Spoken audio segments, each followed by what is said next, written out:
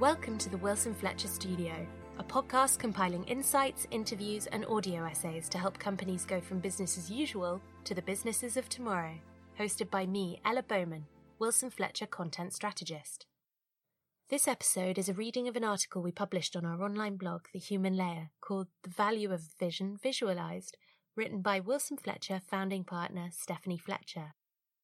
The magazine, or e-zine, whatever you want to call it, is where we keep our latest ideas and learning. So if you're a competitor, we ask you please steer clear, thank you very much.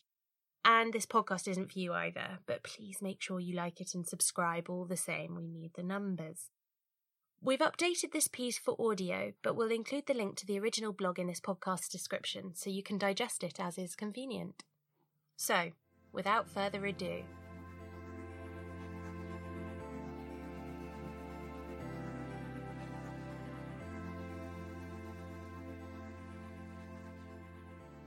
You Don't Have a Vision Until It's Visualized, by Stephanie Fletcher. Visualizing vision is a key part of our work here at Wilson Fletcher. We use it extensively throughout our strategy and innovation programs, and it frequently plays a vital role in helping a new initiative progress successfully. When an opportunity has been identified or a new proposition is put forward, the potential wrapped up in it can be hard to comprehend, especially if it's moving the organisation in new directions.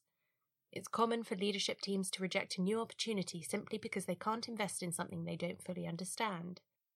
Vision visuals are a discrete component of our design process whose role is to overcome that uncertainty by bringing strategic concepts to life in the form of visualizations and illustrative prototypes. Their role is to help define and communicate the new proposition realistically to key audiences, long before any detailed requirements, user stories, or delivery specifications are defined. They require a very specific approach to the design process and a design role that doesn't fit into any of the traditional boxes, a blend of business, UX, and visual design skills. Visualizing the future. So what are vision visuals? These are simply illustrative representations of the future state of a new service proposition, a future state that could be months or years away. Think of them as visualizations of strategic intent. They enable the team to show what their thinking will mean in practice. As a result, we need to tackle them as a discrete type of design activity. The aim, unlike at latter stages of the process, is not to create an optimal solution.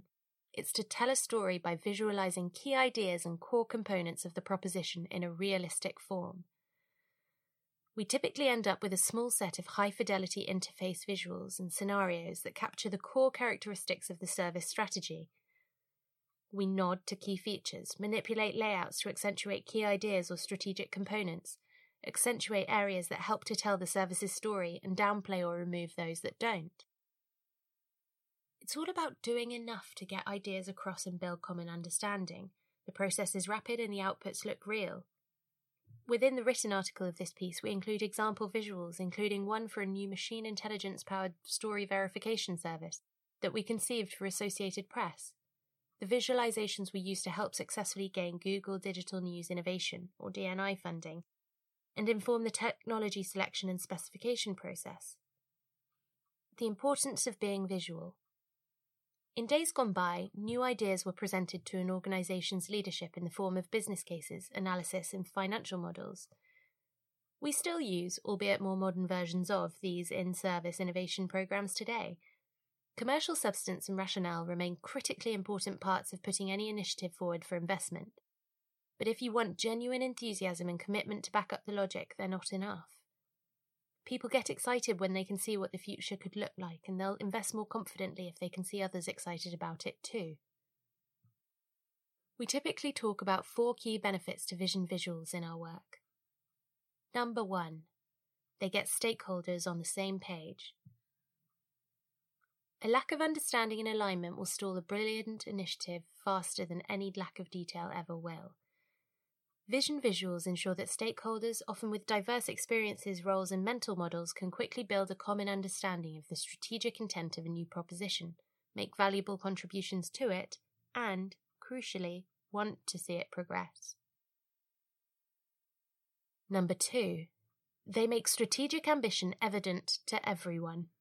A common challenge for organisations going through digital transformation or innovation programs is to be able to demonstrate what the new version of good looks like. By capturing the future ambition in visual form, everyone across an organisation can see and understand why the organisation is doing all the hard work it's doing to change and adapt. It allows them to invest fully in the process and contribute positively to achieving its objectives.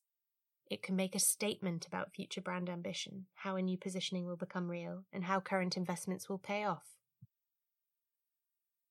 Number 3, they help to move past legacy. Leaving legacy behind is hard. It's incredibly difficult to get people to let go of the past until they can see a way to achieve something better. Vision visuals, more than any other storytelling tool we have available to us, empower people to relinquish their hold on the status quo. Being able to easily place themselves in the future experience allows people to let go of what, until then, was an essential part of their current version of the world. Number 4, it helps to mitigate risk. This is a big one. Risks emerge when there is a lack of cohesion across multifunctional teams. When there is no common vision or ambition, things go wrong. Vision visuals play a key role in communicating the why and what of any new initiative, alongside other key strategic materials. They become a thing that everyone can point to ask, will this help us achieve that? That simple frame of reference enables better planning and prioritization, reducing risk at every stage. Vision visuals are a deliberately sacrificial step in the design process. It's not unknown for key stakeholders to fall in love with this visualized future state, and while gaining leadership support and commitment is a key reason to create them, it also demands a little expectation management. We frame them as an illustration of the vision, a design target that should never be reached exactly, because as any new concept moves into detailed design and delivery, many practical decisions need to be made, and further learnings from customers incorporated. In fact, one of the most important aspects of visualizing a vision is a recognition that this work will not be progressed directly into the eventual service or product experience. Take the original digital visioning work we did for the NHS as an example. We illustrated a future state NHS website as an anchor for a broader explanation of the strategy, including features that are designed to fuel debate, but the project would never be intended for market in that form. It's a critical mindset to adopt when undertaking the work. Try too hard to solve the problem or tackle too much detail, and the designer will fail at achieving the aims of the work in hand. If we've done our job well, the influences from this work will be evident in the final experience, but it should always be considered a specific output, a sacrificial one that helps the broader process succeed. This is a challenging and highly creative part of the wider design process. The design team is tasked with converting early and often quite challenging thinking into realistic outputs. It demands the confident application of a broad range of skills from brand language to UI design, with an underlying appreciation of what's possible and what's likely to resonate with target audiences. Much of my own work involves the creation of vision visuals, and we've worked hard for many years to build the skills in our team to make the process of creating them a core part of our work. On many occasions I've seen them deliver that aha moment when the full potential of the concept is understood by a broader business or leadership team. They're a powerful tool in the design process, one that can unite diverse teams behind a vision and build common purpose and energy. They take time, skill, and hard work to get right, but in my experience, they're worth it.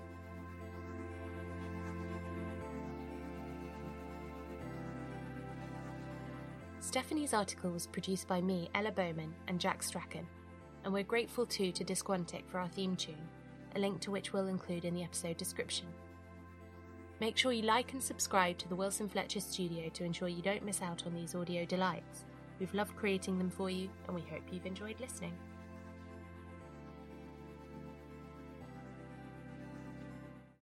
I paid $5 to hear that?